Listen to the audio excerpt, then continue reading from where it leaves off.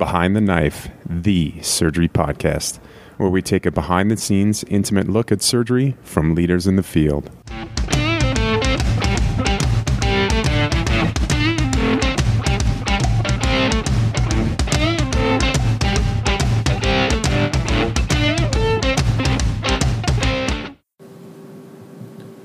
Welcome to Behind the Knife, Medical Student and Intern Survival Guide. In this podcast series, we focus on high-yield topics relevant to medical students and surgical interns. My name is Patrick Georgioff. And I'm Vahag Napoleon. And we are your hosts. All right, so today's episode is another one geared towards incoming interns. That's right. Today we're covering common and critical floor issues. From the mundane to the hardcore emergencies, we're going to cover it all. And this will be the first of two podcasts. I'm really glad that we're doing this because I remember one of the scariest parts of intern year were going to these hardcore emergencies. I can remember rushing down the hall early in that intern year and suddenly seeing an unstable patient. I myself was tachycardic, sweaty, and all the while wondering, am I going to know what to do? Yeah, we've all been there before, and I know I have. It's a truly awful feeling. But it is all part of the training. It takes some time before you can easily recognize and respond to the sick or difficult patient. Now, fortunately, you have Behind the Knife to help ease your mind. All right. So, and never forget, before we get started, every time you encounter a challenging situation, have a low threshold to call for help. This can include senior residents, your chief resident, and even your attending. You're never alone in the hospital. As a brand new intern, call early and call often. Don't be shy about this. And after a few months, once you get better, you'll be able to dial it back a bit. Yeah, couldn't agree more. Call early. So in regards to the cases, we're going to cover a whole bunch today. The cases are going to be quick. And so it's also, I want to point out that it's important to note that for all these cases, there could be a different workup strategy, different diagnoses, and different treatment plans, which you may think of. And all these could definitely be reasonable.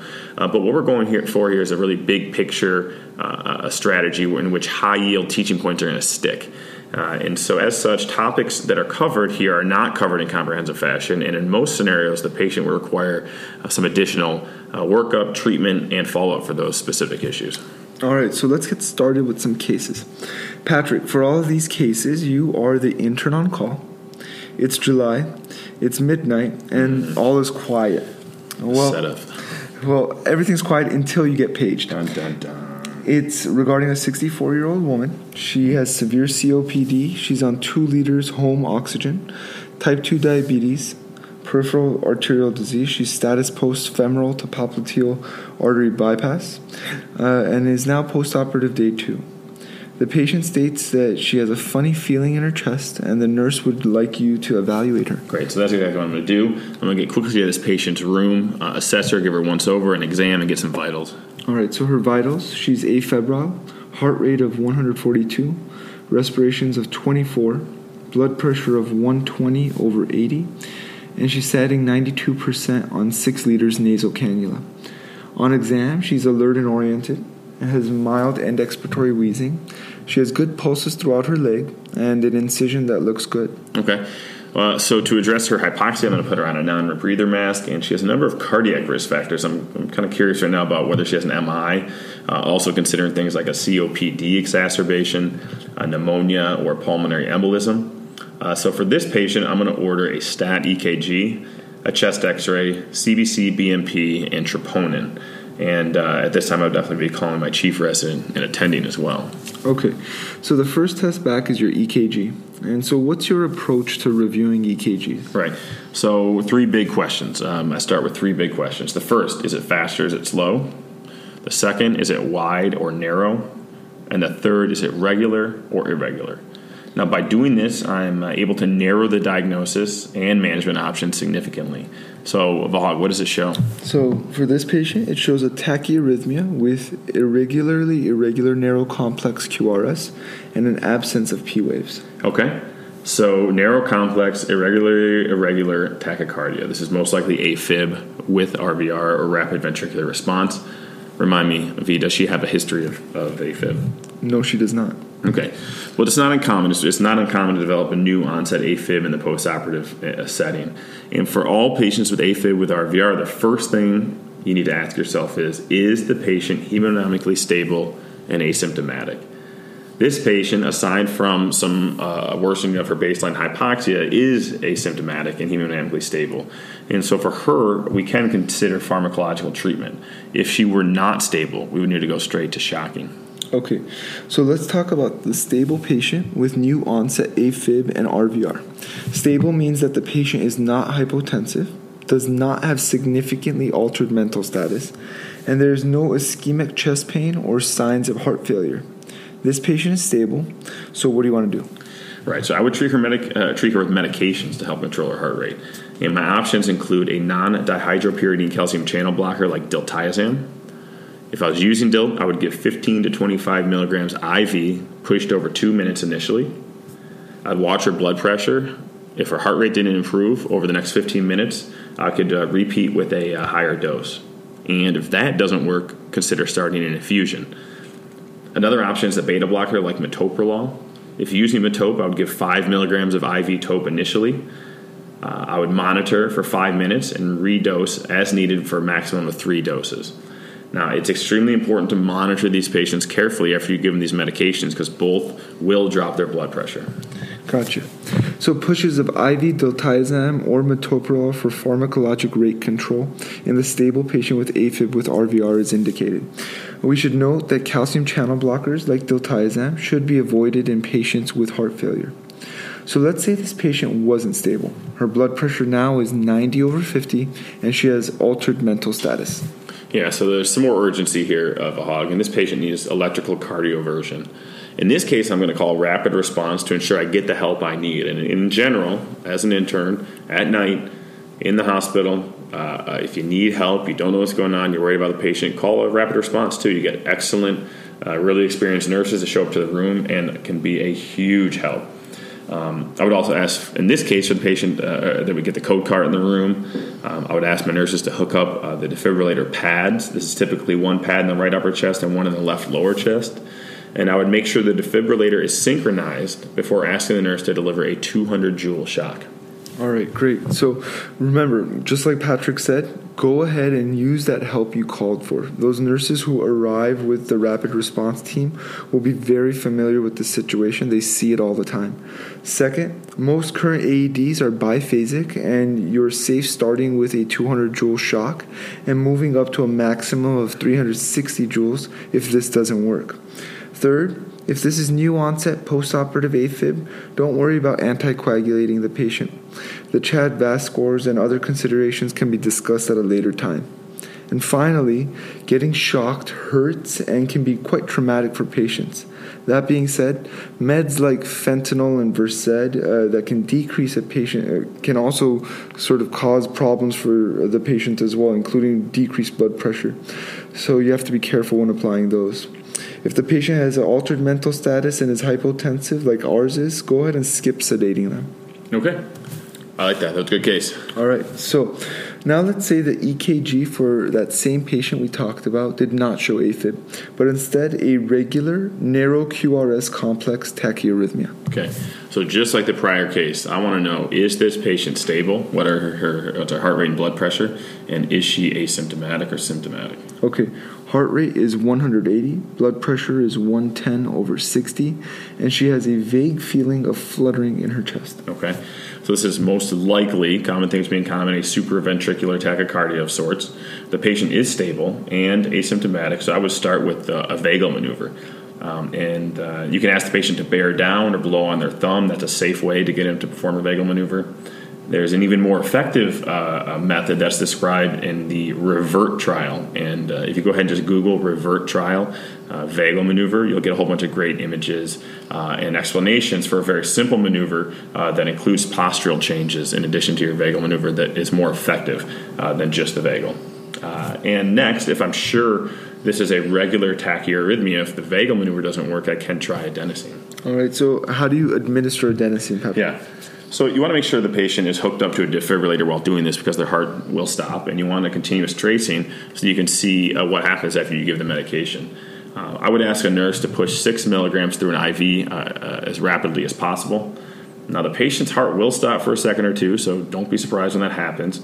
It's also a good idea to warn the patient that they will have a funny or terrible feeling in their chest, but that it will only last for a second or two. And This may interrupt the patient's arrhythmia and be curative. It can also provide diagnostic information that can be helpful if this is a different type of arrhythmia. Furthermore, if 6 milligrams doesn't work, you can try to give an additional dose of 12 milligrams. Right, and other things to note, if your patient has central access, the dosages that you're going to give of the meds are going to be less. Yeah, that's right. Absolutely. Okay, so the vagal maneuvers and the adenosine don't work. What are you going to do next, Patrick? All right, so marching on that line, the patient can be shocked in this point. In this case, though, compared to a fib, you would start with a 100-joule shock before moving higher. All right, so to summarize, for a stable patient with narrow QRS complex tachyarrhythmia, we start with vagal maneuvers. We then try adenosine, and then we'll shock them if we have to. If the patient is unstable, we'll go straight to shocking them. Great. Now, that's absolutely correct. We should note that if vagal maneuvers and adenosine don't work, and the patient is stable, and you're okay with watching them for some time to see if their tachycardia self-terminates, you could consider giving metoprolol or DILT at the same dose as previously discussed for the AFib case. Okay, so let's move on. Same patient, but this time she has ST segment elevation in the lateral leads. Okay, she probably has some chest pain, I'm assuming? Yep, chest pain. Okay, all right, so a STEMI. All right, so how do you manage a STEMI? Yeah, well, I used to just use the acronym MONA, but that's out now.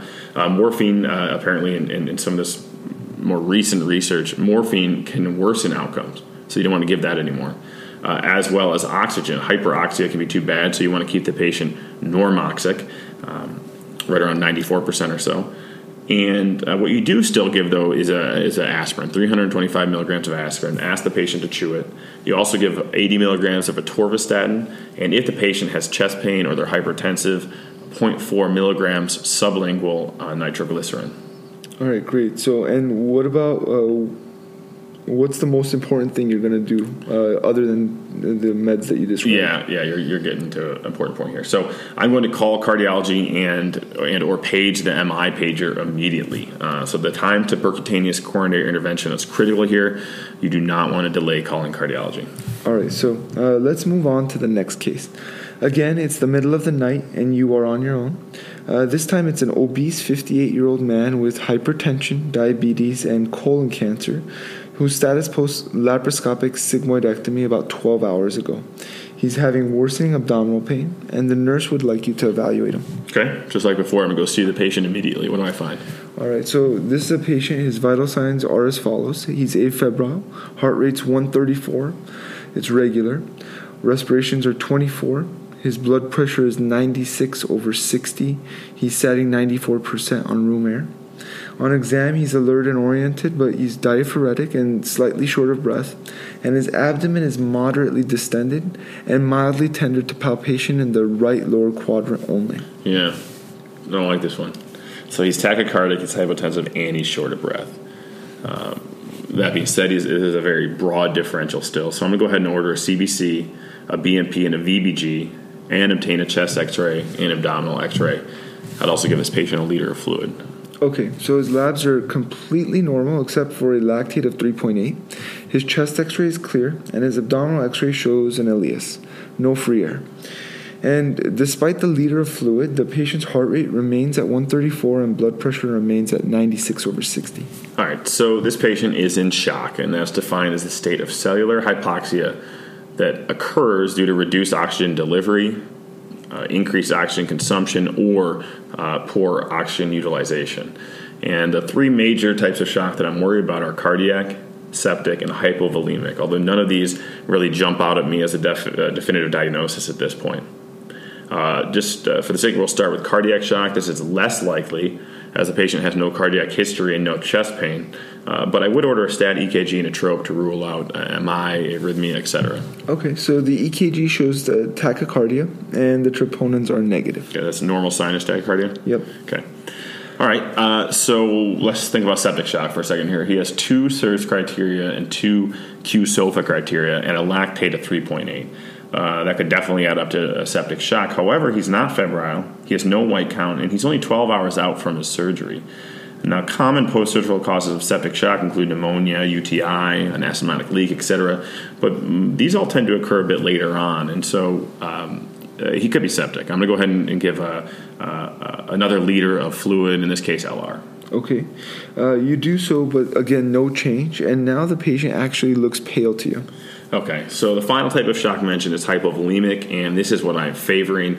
I do think this patient has a postoperative bleed. Now, normally, this would be the first thing on my differential. Okay. But for the sake of this podcast, we wanted to mention the others and kind of draw it out. But truth be told, this is number one.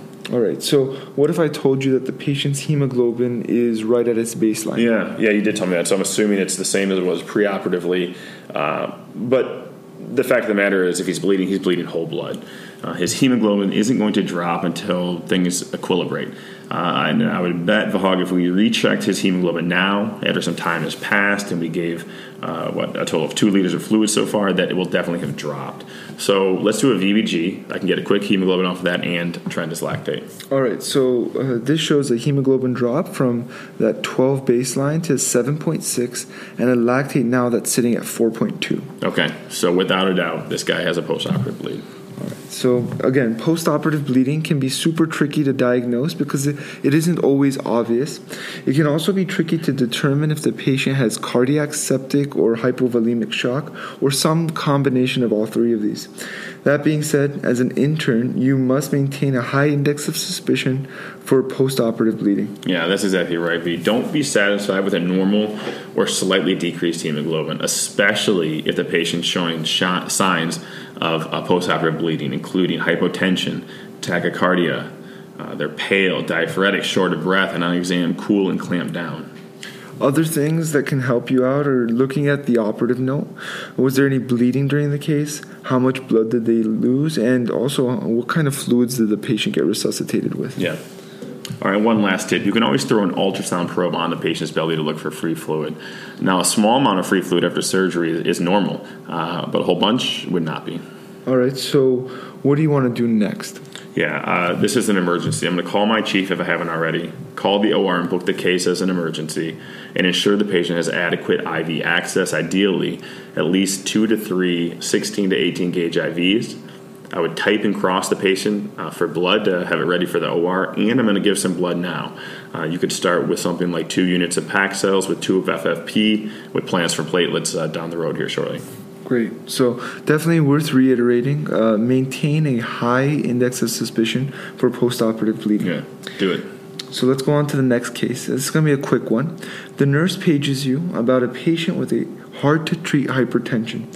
His blood pressure is 194 over 104, and he has already received 20 milligrams of IV hydralazine and 10 milligrams of IV labetalol. Boo.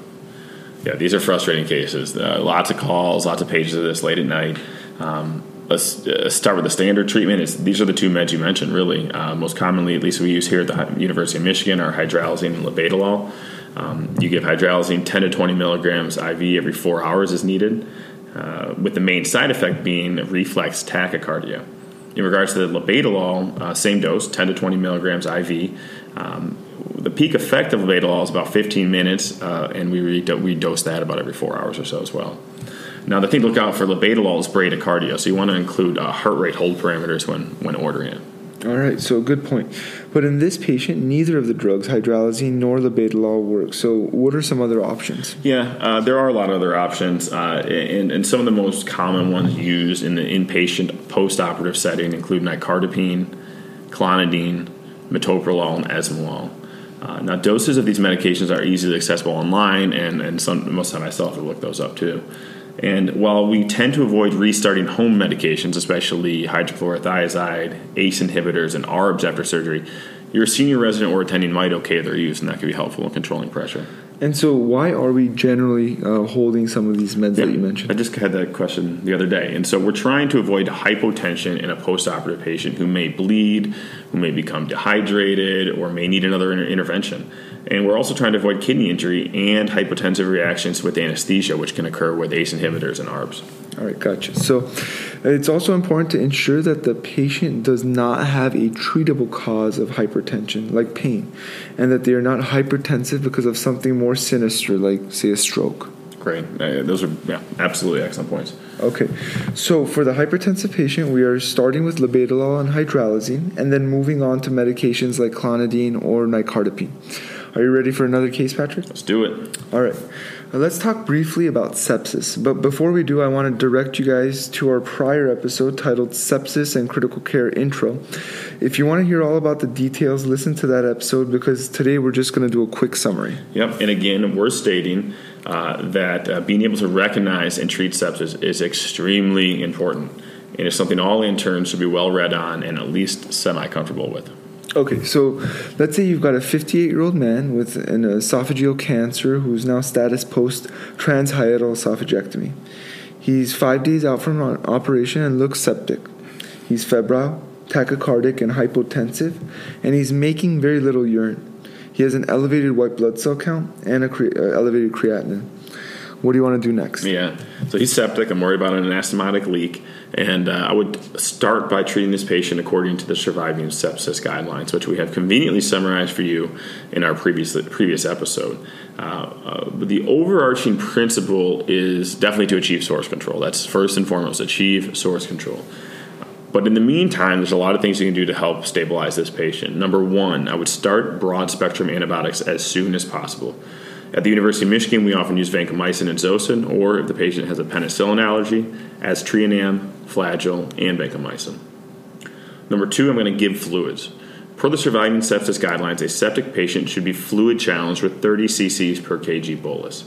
So for a 70-kilogram patient, that's 2.1 liters. You can forget the math and just know that the average size adult needs a 2-liter fluid challenge before you can call them non-responsive. Now, if the patient needs more than 2 liters of fluid, as determined by their heart rate, their blood pressure, the urine output, you should definitely go ahead and give it. We're aiming for a mean arterial pressure greater than 65 and urine output greater than 0.5 cc per kg per hour, or roughly 25 to 35 cc's per hour in a normal-sized individual. Number three, I'm going to obtain cultures, but I will not delay the administration of antibiotics. This includes urine cultures, blood cultures, and a chest x-ray. If the patient's intubated, you would get a bronchoalveolar lavage. And four, think about logistics and monitoring. This is a situational type thing. You want to ensure your chief is aware of the situation and move that patient to a higher level of care immediately. You also want to ensure appropriate monitoring for the patient, including things like telemetry, pulse oximetry, arterial lines, central lines, Foley catheters, etc. All right, so great summary. Why don't we move on to our next scenario? So, Patrick, how do you manage post-operative hyperglycemia? Yeah, another challenging one, just like hypertension. And as an intern, I can remember getting extremely stressed out about this. In general, we try to keep glucoses between 140 and 180. There have been a number of studies that have looked at even tighter glucose control, but these fail to show a benefit and, in some cases, were actually harmful. All right, so 140 to 180 sounds like a good goal. But in the post-operative period, glucoses can be all over the place. How much do I need to worry about it, really? Yeah, good question. In general, you don't have to worry about it too much. I mean, hyperglycemia, an episode or two, is not a big deal. A bigger danger certainly is hypoglycemia. And how low is too low, and when do you get worried? Yeah, so once it falls below 60, you should really investigate and try to figure out what's going on, especially if the patient is symptomatic. If they're symptomatic, you can go ahead and give an amp of dextrose, which is 50 cc's of 50% dextrose in water. That's 25 grams of dextrose total. All right. So when using it or when administering insulin, how are you treating hyperglycemia? Yeah. So this is a general statement as well. So typically for our postoperative patients, especially those that aren't eating, we use a sliding scale of short-acting insulin like Novolog, also known as Aspart. An evaluation of glucose and treatment with a short-acting sliding scale is typically ordered to occur every 6 hours or with every meal and before bed. And in general, we hold oral hypoglycemic medications and long-acting insulin like Lantus, also known as Glargine. And we do that because a patient's oral intake can vary and is highly unpredictable, and we don't want them to, again, get hypoglycemic. And then sometimes interns are going to see patients who aren't even on these 4 times a day dosages of insulin, but rather on a drip. How are you managing these drips, and when are you using them? Yeah, that's another kind of anxiety-provoking question, right? It's in the middle of the night, you're by yourself. Do you start an insulin drip, or you try to dose it yourself? And so it depends who you ask, but once insulin gets about 300 or 350, you should definitely or at least be very seriously considering starting an insulin drip. Okay. So as an intern, I remember thinking it was a huge deal to put someone on an insulin drip. But really, it's not. If it's indicated, it's indicated. And if you're the intern on the floor, dosing short-acting insulin yourself is generally a losing battle. Yeah, I've been down that road many times. I'm like, no, it's not quite high enough. I'll treat it myself. Give a couple doses, and it's literally just sort of chasing your tail the whole time. It's very difficult to do. And when you order an insulin drip, the whole thing is protocolized, and the nurses worry about it for you. They check the glucose every single hour and change the dose accordingly. So you're going to get much better control of your patient's sugar. It's going to be managed by someone who knows what they're doing with the protocol, and that makes it easier for everyone. Alrighty, so let's wrap it up. I thought today's episode was great. A lot of these sort of stress-inducing things were discussed, and Patrick did a good job of going through all the cases. I hope next time you guys will join us for part 2 of the common and critical floor issues. But before we do so, let's go ahead and do a rapid-fire review. I thought you were never going to ask me. All right. Patrick, first question. What are the 2 most common medications and their dosages used to control heart rate in a stable patient with new onset atrial fibrillation with RVR? Yeah, so IV diltiazem is one. You would give 15 to 25 milligrams over 2 minutes IV. Another is metoprolol. You'd push 5 milligrams IV. Okay. Second question. How do you treat a STEMI? Yeah, not Mona anymore. Now I'm giving aspirin, have them chew it, a statin, and nitrates if they're hypertensive or have chest pain. And I would certainly be calling cardiology as soon as possible. Okay, number 3. If a patient's hemoglobin is normal, does that mean they're not bleeding? Of course not. No, that's a trick question. Do not be tricked by normal hemoglobin. Patients bleed high blood. They bleed whole blood, and you have to maintain a high suspicion in a postoperative patient who may be bleeding. Okay, number 4. What are 2 medications commonly used to treat hypertension? Yeah, IV labetalol, given 10 to 20 milligrams IV, or IV hydralazine, also 10 to 20 milligrams IV. All right, number 5. When should you consider starting an insulin drip? In general, once your glucose climbs above 300 to 350 or so. Alrighty, so nice work, Patrick. And remember, when in doubt, call someone. Perfect. Until next time, dominate the day.